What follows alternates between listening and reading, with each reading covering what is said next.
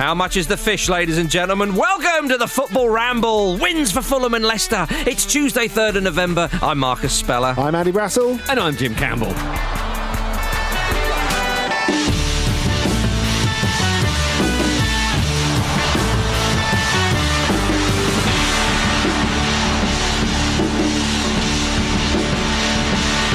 Welcome one and all to a terrific Tuesday on the Football Ramble. Wins for Fulham and Brendy Rodgers Leicester. What a show we've got for you today. You are like a dog with a number of appendages this morning, aren't you? Got your scooter reference in as well at the start. Come on. How much is the fish? Yeah, don't know. Every minute, every hour. Yeah. Find the power, take a shower. Something like that. Yeah. If you're unfamiliar with the band Scooter, then...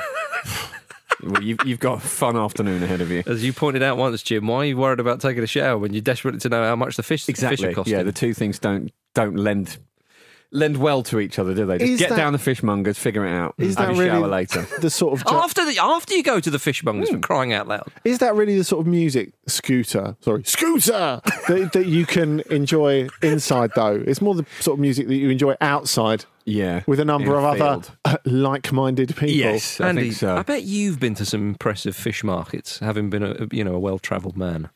Yes, I like Valencia's. Do you know what I was thinking? Malaga has got a great one.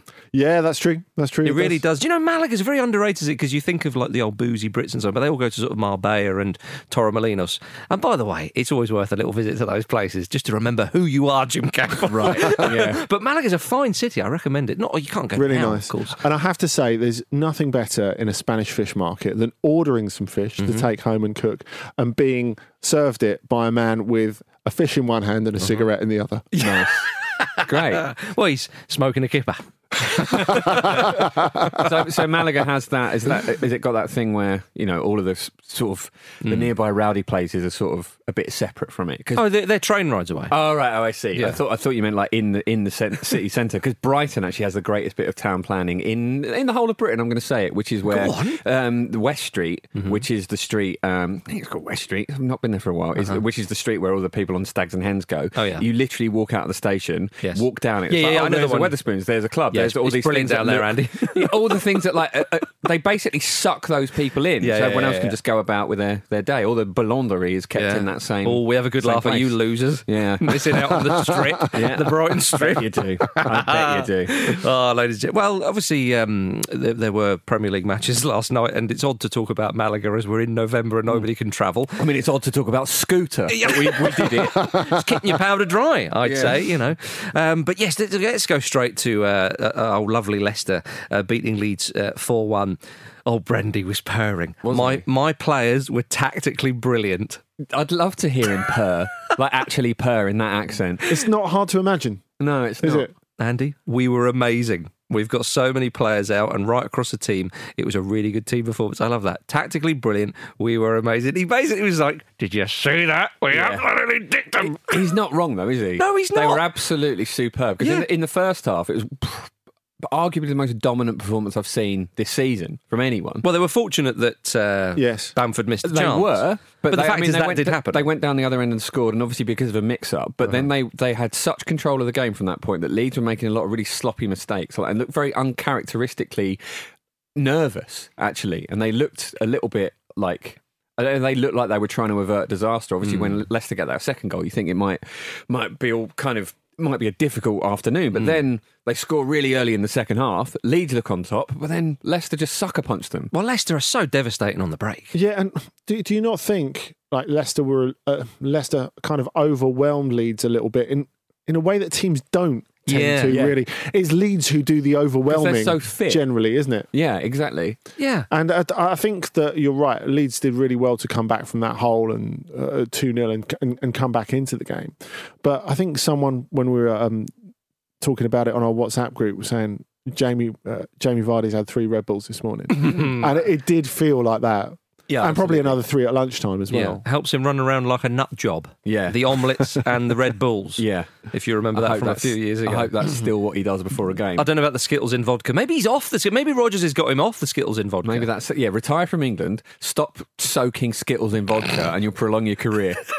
I mean, he does look like a 25-year-old. That doesn't sound very well reasoned to me. Oh, However he's using him very well, because it feels as if he's making sure he doesn't wear himself out in this early part of the season as well, which is really sensible. The efficiency of Vardy's game now is amazing, isn't it? Yeah, for sure. Oh, he's different class. But honestly, I was joking aside, like, Brendan Rodgers looks like he has got all the bits between his teeth. I mean, he was does. Honestly at the end of the game. What a set of gnashers they are!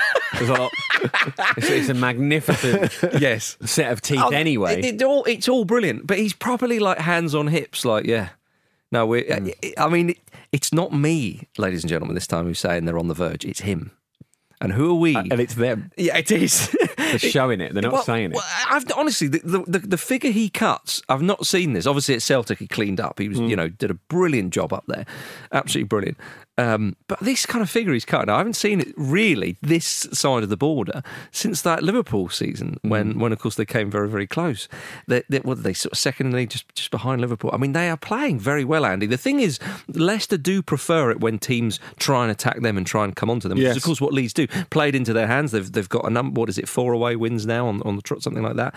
Leicester. So it is the games like the home games against West Ham, which got a bit buried with all those other strange results that day, of course. That's true. But it was an odd result. So it will be interesting. Can they become Leicester's Ranieri's Leicester with all those games they're expected to win? Can you get the 1-0s when it kind of happens? Well, and I am talking about them in the title race, by the way. I love this part of the season. There's always one. Isn't there?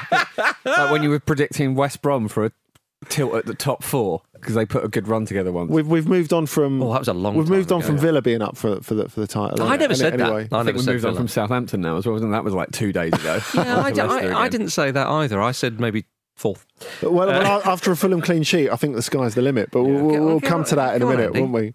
But yeah, I think. If you're making that comparison with Ranieri's Leicester, as people did at the start of last season when they were saying, or the first half of last season, I should say, when people were suggesting that if Leicester were to make the top 4 in a post-Leicester Championship environment, that would be almost as much of an achievement as the title win. And I would agree with that. Yeah, and given the fact that just everyone imploded in that Leicester season, all the big boys imploded, and they re-upped afterwards to kind of try and make sure that didn't happen again. That was bad. Arsenal finished second. Yeah. Well, that was the line, wasn't it? Only Spurs could finish third in a 2-horse race. But I think even when you look at that, you make that comparison. I just feel that there's absolutely no dispute that Rodgers Leicester are much more entertaining than Ranieri's Leicester. Well, Ranieri's Leicester, they're terrific to watch. Ranieri's Leicester at the start. I mean, it seems sort of pointless to compare, but let's do it.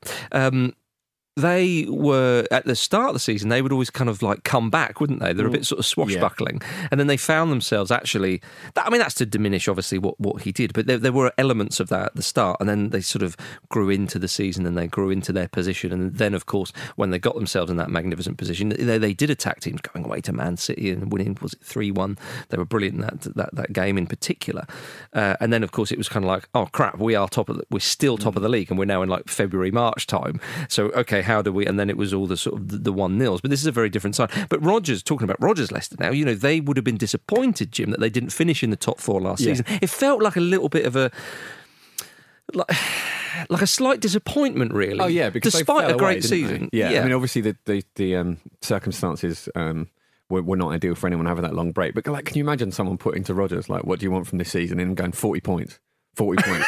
That would be absolutely laughable. Yeah, that's what Ranieri did. Yeah, and not unreasonably at the time. Do you know what he's saying now? A bit of a joke. What do you want? Gold medal. Yeah, exactly. But that's it, isn't it? It shows you the position Leicester are in now, and the context of Leicester themselves is a lot different. And I think there is a good argument that this is a better team when you look at the fact that what happened with Leicester was like a lightning strike, wasn't it? It was nobody. It's hard to sort of rationalise that in a lot of ways. And I think he is a very, very tactically astute manager, Brendan Rodgers, as shown by the fact when they were under the cosh, he brings on Maddison and Under. And it's those players that link up with Vardy for the third goal. And, what a third goal. Did Under win the penalty as well? It was. They were fantastic. Absolutely fantastic. That ball from Maddison and the little dink Did he mean delicate that? dink from under. Was he shooting or was he crossing? I think he meant it. I really want him to have meant it because it was a beautiful goal. It didn't cross my mind that he didn't mean it. Yeah. Well, Jim Campbell has spoken. Yeah. And I'm a lot like Arrigo Sacchi in my knowledge of the game, despite not having played it. But you do sit on the dubious assists panel, don't you? I'm on the dubious panels. Yes. It was. I mean, Maddison's much was made about his, involvement in that goal. But I mean, it is that perfect play for that, and sort of if you find yourself, I know there's not too many archetypal number 10s these days, but you can find yourself in that position, Andy. The way he turns like he does, that is a lesson to us all, let alone just the youngsters, Andy. And they've missed him for a very long time as well. So to have him come back and be important again is a huge. And he was the one fouled for the penalty. Yeah, I mean, I think we can overlook that at the back end of last season when he wasn't available for large parts of it, and that's a huge problem to them. I think any team missing a player like him is tough because there are so few players like him, but especially for Leicester, who are upwardly mobile, have built exceptionally well, and I think that's the thing. A bit like, or more so than Pearson for Ranieri, the club set the table for Rodgers.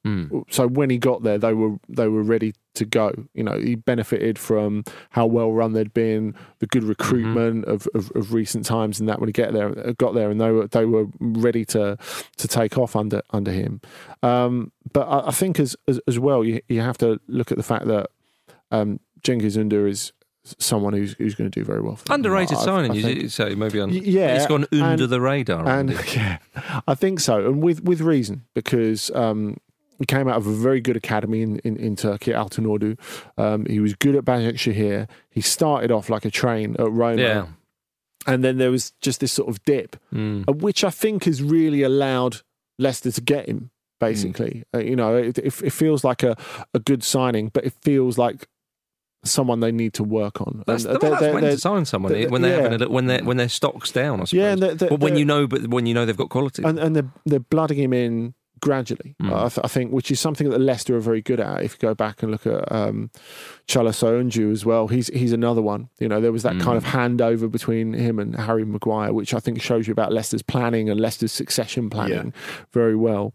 But to see that little click between Ünder and Vardy already is very promising. Also, as well, the fact they got so much money for Maguire is still standing them in good stead now, because people know that if they want to sign someone from Leicester, it's going to cost you a lot of money. And Daniel Levy was very good at that with Spurs. People hated dealing with Levy, and it helped them hang on to their players. And Leicester have fostered a similar environment there. I think Leicester, you're right, because obviously Leicester, the Harry Maguire money, but then do you not think they go, come on, we're little Leicester? Didn't you sell Maguire and win the title recently? Come on, really? Did you really believe all that stuff happened? Yeah, you're right. You're okay. Yeah, take $5 million off the price. Rodgers has said that if we get to March, April, and we are in that position, second, which they currently are, then it will be nice, but there is a long way to go. Do you remember when Ranieri had Andrea Bocelli, was it? Yes. Who's Rodgers going to get? Van Morrison? I hope not. After his recent little bit of black comments. Fergal Sharkey from the Undertones. Love it. Teenage kicks. Yeah. Right through the season. In. Of course, his most prominent moment after that was being referred to as Shergal Farkey by a drunk Rodney Trotter in Only Fools and Horses. He also didn't he become like a sort of like Rick Astley style singer after the Undertones as well, Fergal Sharkey? Yeah, a little bit. Yeah, weird. Oh, that's a bit more Rodgers, I think. Yeah, exactly. Imagine Leicester winning the league. Rodgers there. Teenage kicks, right? I can, Marcus. That's the thing. I absolutely can. If you bit don't, of the Phil Browns. Yeah, if you don't want that to happen, then up yours, because that'll be absolute. It'll be so good. What about Leeds United, Jim? We're not. I mean, they're shipping 4 goals is not great. They've shipped a few here, there, and there. But I mean, of course, with Leeds, they look like they're Premier League. They absolutely do, don't they? I think they were undone a bit by. They're mentally undone a little bit by how early they conceded there, but I can't imagine that's going to happen too often. And it's just what's so impressive about them. Luke sent a graphic around last night on WhatsApp as we were all sort of like remotely watching this together. about their fitness and their just commitment to everything. They are top of the stats for sort of pretty much everything fitness and running related. For now, Jim. For now, absolutely. But Bielsa's no mug, is he? He knows how to maintain these sort of things, or to at least like spread out. He'll know not to burn his team out this early. You say that. You say that. I think. Can you teach an old Bielsa new tricks? Could there be any team that benefited more from lockdown than Bielsa's Leeds? Yeah, maybe. I did. Some of the stuff in translation with Bielsa obviously gets a little bit lost, but I love the more literal translations of the sort of the beautiful way he speaks, saying, "I didn't distribute the players properly on the pitch." I love that sort of distribution. You know what he means. But it's such a lovely way of sort of having it in English. Gentlemen, can we talk about Fulham? Yeah, go on then. Oh my goodness, it was a good win. Did you pay for the game? Did I bollocks? Every Fulham game is on bloody pay-per-view. Of course it is. And let's be honest, they are. I mean, box office, aren't they? They struggle to fill the stadium. Quite literally, they are box office. Yeah, it's the first time that's ever been true, isn't it? Up yours and all. Good goals. We only score good goals. Yeah, and that's why you're going down. Well, I don't know. 3 points off Man United. How much would you pay for an Ola Aina goal like that? Well, it was priceless. That's the question. You couldn't put a price on it. What a finish it was. I actually think, joking aside, if Fulham can just play other teams who are struggling to adapt to the Premier League, it might be all right. Oh, really? Yeah. So snarky. Just because Arsenal are safe for another season. Yeah, but it was a huge win for Fulham, especially this game. I mean, it was... And a good win too. It was a good win. I mean, rode their luck a couple of times, obviously. But Andy, it was fairly convincing in the end. They got their 2 goals. They took... Well, one of the... I mean, you wouldn't say the second one was a chance. No. In the expected goals, it would be harsh if that was put in that bracket. But they took their chances. They rode their luck when West Brom missed a glorious chance when Fulham, and they remembered they're quite a polite club and said, "Oh, sorry, we should give you a chance." Yeah. And unfortunately, West Brom, it was put wide. But Parker will be very pleased with that. And there's been a bit of a sea change at Fulham. In the early stages of the season, they looked terrible. They looked so disorganized. Like it was. I mean, I remember. Even I said it. I was like, "Bloody hell, Derby County!" Thinking, could someone take our unwanted record from us? But the game, because you remember Brentford in the League Cup, was it? I mean, it's 3-0. It was embarrassing. But when they went to, I think it was a game against Wolves, they went away to Wolves, they lost 1-0. Missed a chance late on for 1-1. Wolves didn't really create a lot in the first half of that particularly, did they? No, they didn't. No. And I know Wolves weren't going through a great spell then. They've sort of picked it up a bit since then. But it was that game I thought, oh, hang on a minute, there's something here. Then it's the first game in which Fulham looked really organised, wasn't it? Exactly. And I think I agree. I think that's a big turning point. And they look organised in this. And Sheffield United, I know Sheffield United missed 1 or 2 chances early on, but ultimately when you look at the game in stages, it's 1-1. Mitrovic has got a free header 7 or 8 yards out in injury time. I mean, that could have been a win. I think even if you're Scott Parker, I'm not even convinced that detail's important. I think, but the fact is, it was a point away from home. They looked like they could compete. The fact that they've looked like a proper team for a few weeks now is really important, and especially when you consider that last time in the Premier League they really struggled to bed in new signings. Mm-hmm. All those new signings have started to make a contribution, and I think that's really important. Well, the back five, the keeper and back four, were all new signings this season. Yeah, and the team now, the team that beat West Brom, is very different personnel-wise to the one that actually started the season. So that's a step on for them. I'm not going to say they're going to stay up or anything like that, but it's a good start. And if you're them, you need to be building these sort of mini runs and building positivity and building strength from that. But, a lot of these new players chipped in. Joachim Andersen, I'm prepared to admit. Well, Andy, you and I had a tweet from a chap called Chris saying, I hear Joachim Andersen is dedicating that clean sheet on his debut to Andy Brassel. Tom Kearney very nearly scored another beauty, didn't he? Oh, Jim, that would have been such a... Wouldn't it? And it's funny because the clearance off the line was a thing of beauty as well, but the goal would have been better, wouldn't it? It would have been. I'm surprised Decordova-Reid, who's chipped him with a couple of goals already this season. I'm surprised. I know he lashed it. Handball? It's a funny one. I think it's a handball. I thought that should have been a penalty. Because I know that you know, I guess this is taking issue with the rule and the sort of nuances of the rule, but like, you can't argue that West Brom haven't gained an advantage there, can you? He stopped it going in, whether it's meant to or not. He has literally put his hand up to stop it. There's no other way of looking at it. And the rule is each change, I think you really have to hand it to IFAB. The fact that every change to the handball rule makes it more complicated. It does. It creates than the last one. New grey areas, doesn't it? It's a tough thing to do. I'm not in charge of doing it. We're going to be talking about index fingers and pinkies by the end of the season. Yeah, absolutely. Long fingernails. Get your fingernails long. Maybe the future is just like it's down to the interpretation of each referee. So everyone's looking at the team sheet going, they're not even looking at who like Man City have got in their midfield. They're looking at the referee. It's Mike Dean. We're screwed. We're absolutely screwed. No tackles. Yeah. Don't put in a tackle today. Just block. That's all we've got to do. But I mean, it's just as well Fulham were 2-0 up because it didn't make any difference. No. If that game's poised and that happens, I'm going to be angry, Andy. That's what I'm going to be. But of course, it was a nice 2-0 victory anyway. It was. But a win makes such a difference. You know, they're 17th now and very much would take that come the end of the season. But Parker, he said there's been a lot of narrative around us because of the money we spent last time, but there has been a single-mindedness about us this season. Defeats are going to happen, but they can't bury us. And you do think with Parker, I know sometimes he looks like he's going to burst into tears, Jim, in post-match interviews. He does, doesn't he? But some of the stuff he's saying, it's kind of like let's stay focused, let's stay level-headed. And they could have panicked after those first few games of the season. I mean, I was panicking.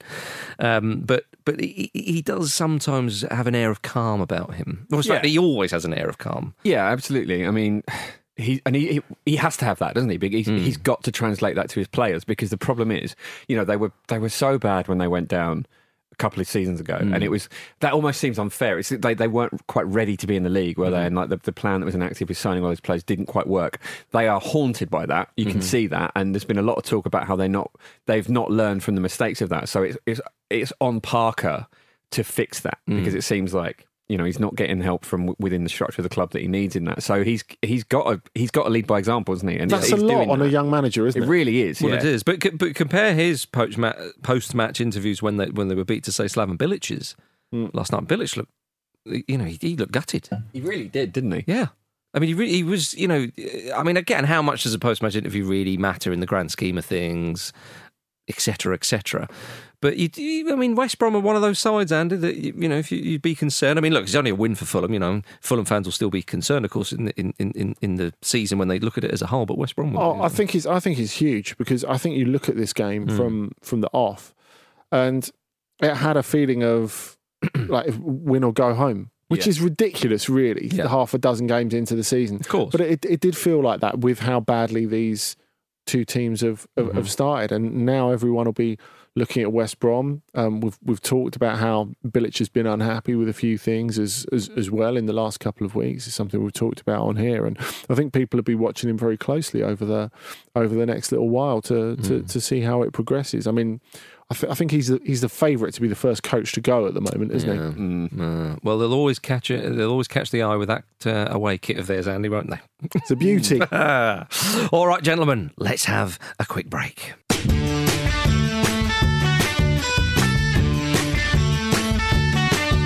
I'm quite a placid guy. Aren't we all, ladies and gentlemen? Welcome back to the Football Ramble. Now, you lucky things, it's time for this. Just email show at footballramble.com right now, so Peter or Vish or Kate or Jules or Jim or Andy, Luke, all my kids can read it out. Well done. Well done to Jack Byrne. He is one of those lucky people who's getting his email read out by me. Hi, Ramblers, over decade-long listener. Oh, God bless you, Jack. First-time emailer here who felt compelled to finally get involved due to the mere mention of my beloved League of Ireland on the show and the email about the unimpressed commentator's description of a misplaced pass as yellow snow stuff. Such examples of the weird and wonderful have been a frequent occurrence across the league down the years and are as much as a reason for fans' love for it as the relatable level of football often on display. So much that the definitely not ironic title of the greatest league in the world hashtag was bestowed upon it by fans and has been used since. Such examples of wonderful stuff from the League of Ireland include Waterford Town starting a game against UCD with 10 men because one of their players was stuck in traffic. After 5 minutes, with no sign of said player, they subbed on a man for the absentee. What? Start him! Yeah. Or maybe there's, I suppose they maybe have the rules about, an hour before kick-off you've got to get the I don't know. But anyway, he was subbed on. But of course, the man who was stuck in traffic, they subsequently weren't allowed to bring on in the second half because, according to the referee, he hadn't been in the ground at kick-off. So that's a lesson for everybody there. That's a rule. Alan Byrne of Bohemians forgetting to bring his shirt to a game, so he had to borrow one from a fan in the crowd. That is brilliant. Love that. Imagine Timo Werner's got to bring his own kit. Love it. But then of course getting one from a fan in the crowd. Yeah, perfect. I'd love it if the fan had Byrne, whatever his number was in the back as well. You'll do. I like the thought of Timo Werner borrowing one from a man in his 50s who's oversized, seen a bit of life. Let's say eaten a bit of life. Yes. Jack goes on to say, my beloved St Patrick's Athletic drawing IBV of Iceland in 2012 Europa League qualifier and having to ask supporters to kindly give up the rooms they had booked in the only hotel on the small island off the mainland that the game would be hosted at, as otherwise there would be no way the team would be able to stay together on the trip. Oh dear. Where did they go? Yeah, well, it was, as it says, a small island off the coast of the mainland of Iceland, so there's only one hotel in the... No, that's what where did the fans go? Displaced fans go? Well, I don't know. All in the same room, maybe. Yeah, maybe. Iceland's very flat. I think it would be fine for camping. It's quite cold, though, I was isn't about it? to say, No, but we're cold. talking... Come on, fellas. We're talking about a Europa League qualifier. That's summer. Which is always roasting in Iceland, True. isn't it? True. Summer in Iceland, it'd be nice. Okay, maybe. Just don't pitch on a geezer and you'll be fine. Yeah. Or actually, maybe... Oi, don't pitch on a geezer. pitch near enough one that it's warm, right? Yeah, you got to get that just right. Yeah, Safety you officer really do. Jim Campbell there. Imagine. Yeah, Oh, God. you can pitch next to geezers. Jim, you wouldn't last long in that job. So there we are. Thank you very much for your email, Jack Byrne. Jonathan Rapley's been in touch as well. He says, hello, Ramble, long-time listener, first-time emailer, a lot of that going around. Emailer. In July 2011, I was flying back from Detroit to Malaga via a connection at Paris Charles de Gaulle Airport. As I finally reached my gate, after frantically rushing through the maze that is Charles de Gaulle, I take a seat, only to discover that the person to my right looks very familiar. It was none other than England manager Fabio Capello. Oh, hello. I saw that he was wearing a fancy, expensive-looking watch, which confirmed to me he wasn't the lookalike that was pretty popular at the time. Imagine that. I went, are you that lookalike? I went up to him and got an autograph and uttered one of the most regrettable sentences I have ever said. Maybe you should play Stuart Downing now that you're signed for Liverpool. Oh. He smiled, nodded and muttered, yes, yes. As I recall, Downing went on to score 2 goals in 46 games in the following season for Liverpool, and in fact did play a handful of games for England. Perhaps Mr. Capello shouldn't have taken this advice from fans when meeting them at international airports. Keep up the good work, Ramble. Love the pod. We love you too. Yeah, we do. My goodness, Capello's England. I just think of that Algeria game at the 2010 World Cup. Oh, mate. My mates and I, we were meant to... I wrote this in the foreword for the Ramble, but we were meant to go to a friend's birthday party after that, and we all just sat about and we're like, we don't have the energy to get up and go to it. Just awful. How bad is that? Oh, nice mention for Malaga again, though, Andy. Beautiful. Beautiful. The Malaga pod. The Malaga pod. Get it in there. Well, there we are, ladies and gentlemen. That was the emails. Just email show at footballramble.com. Right now, so Peter, Victor, Kate, or Jules, or Jim, or Andy, Luke, or my kids can read it out. Well done. I should say that a lot of you got in touch with me regarding the sad death of Sir Sean Connery, of course. Found a story about when Gennaro Gattuso was playing for Rangers. Apparently Connery was trying to convince him to stay. When Gattuso was talking about that. Apparently Connery was on the board at Rangers. I always thought, of course, that he should have been on the board at Boca Juniors. Right, there we are. Let's move on. Give the people what they want, quite frankly, Jim. Oh, God. Big news in West London that Petr Cech is very ready to play for Chelsea. Again, of course, a number of weeks ago, he was put in the Chelsea Premier League squad by Frankie Lampard. But he's come out and said that, I'm feeling fit, I'm raring to go.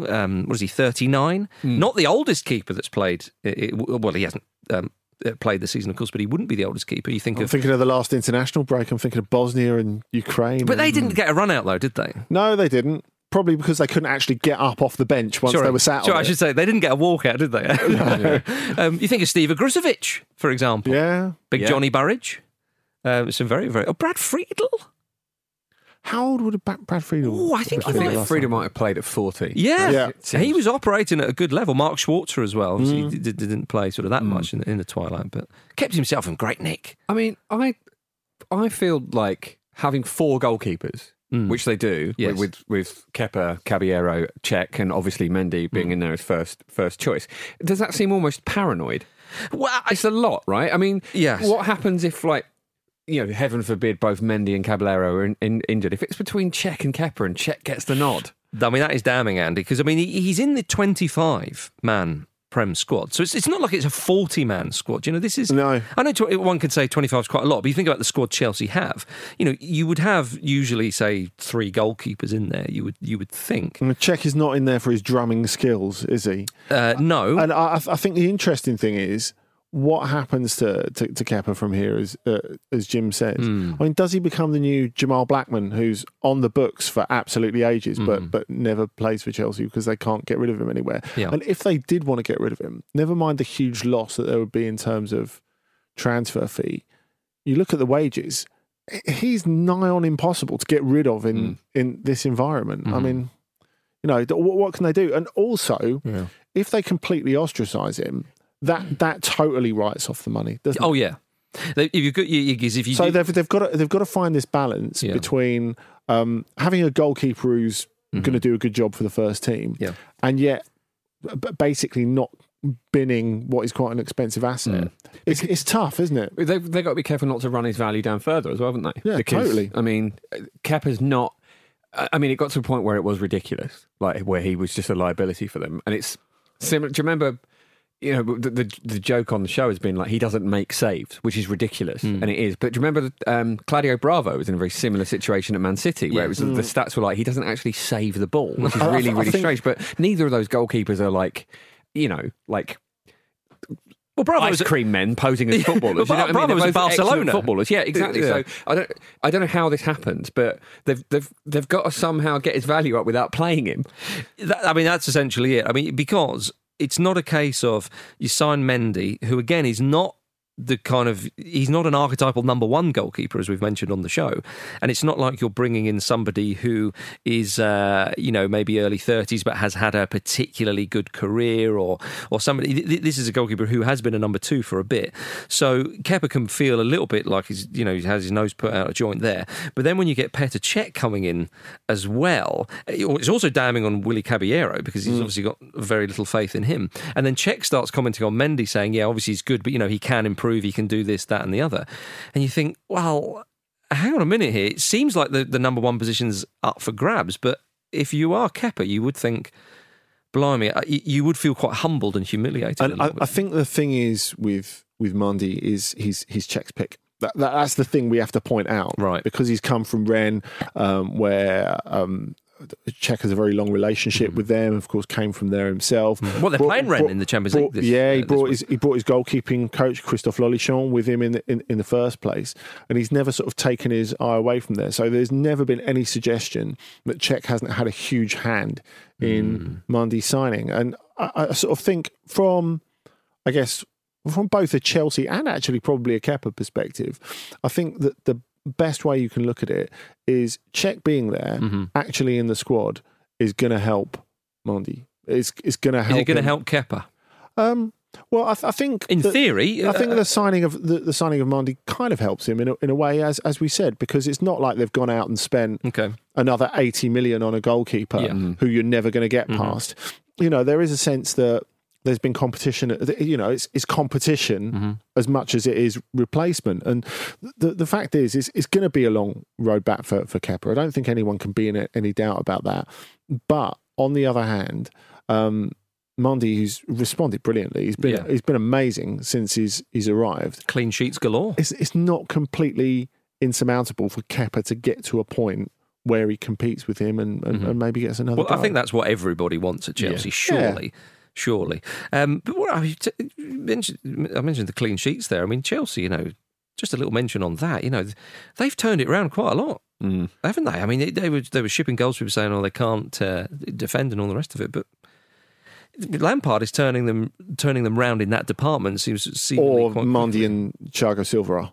I think. They've signed them though. They take credit. That's made a huge difference, I think, and a little bit of confidence has gone a long way. But I think the great thing with Thiago Silva, who obviously wasn't fit enough, certainly at first, him getting up to speed really quickly is something that's part of his makeup. We had a rude awakening at West Brom with that mistake. Yeah, absolutely. But a mistake like that can happen to anyone. Can happen to any footballer in the world. And I just think with him, he's so able to get into match condition quickly, and he's proved that throughout his career when he's been out through injury, has come back with very little training and played in big matches and done it. I would have backed Thiago Silva to do that, and his start's been really promising. There we are. Gentlemen, let's turn our attention to a game this evening. Of course, we've got Champions League, but we're not talking about that, old tosh, Andy. Wimbledon! You're barring me I was going to say you're barring me from talking about Atalanta versus Liverpool, but if it's Wimbledon, it's fine. Come on! AFC Wimbledon tonight, ladies and gentlemen. They return to Plough Lane for the first time in 30 years? Something like that? Yeah, 29. 29 years. Yeah. For those who are unaware of this sort of history and legacy, I mean, I'm sure a lot of football fans will be aware of this, but this is huge. And you're an AFC Wimbledon fan as well, so it's absolutely massive, and you're going tonight as well. I've no doubt we'll sort of mention it tomorrow. But this, talk about the romance of football and so on and so forth. I know the fans aren't going to be there, and Ivor Heller, one of the guys who's one of the bigwigs, the commercial director, said, the stadium won't be fully open until the fans there. You do understand it, but the fact is, AFC Wimbledon are going to be playing back at Plough Lane tonight. Yeah, glorious. And it is regrettable that the fans aren't going to be there. It's sad.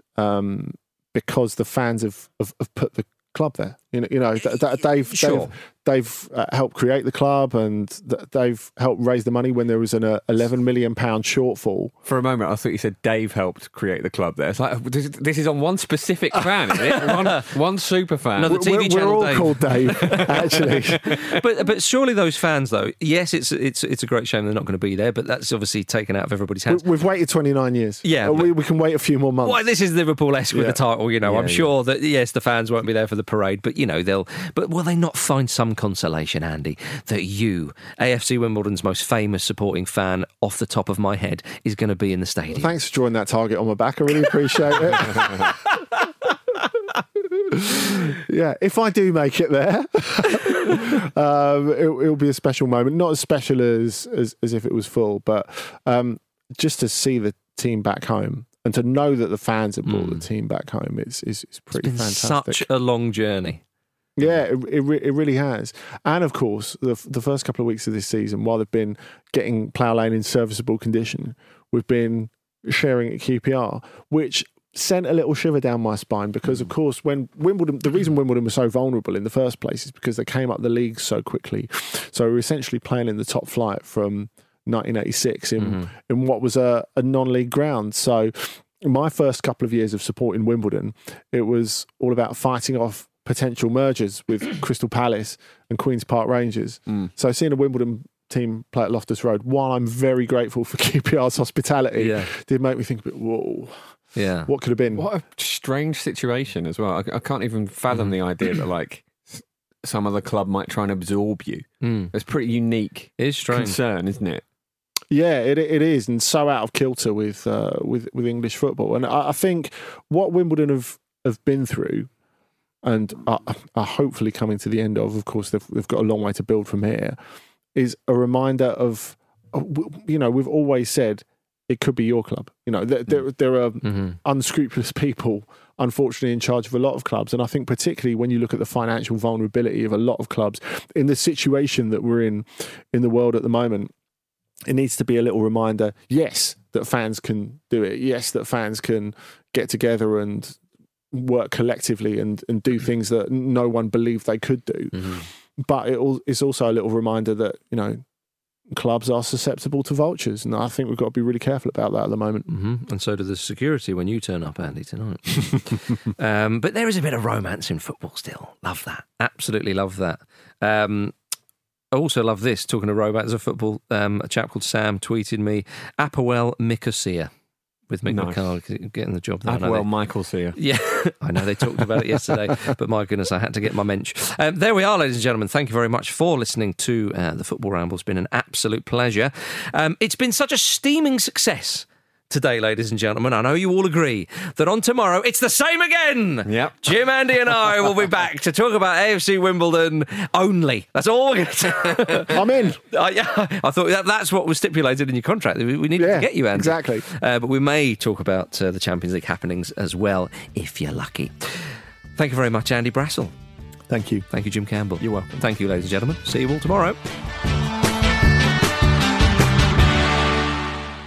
This was a Stakhanov production and part of the Acast Creative Network.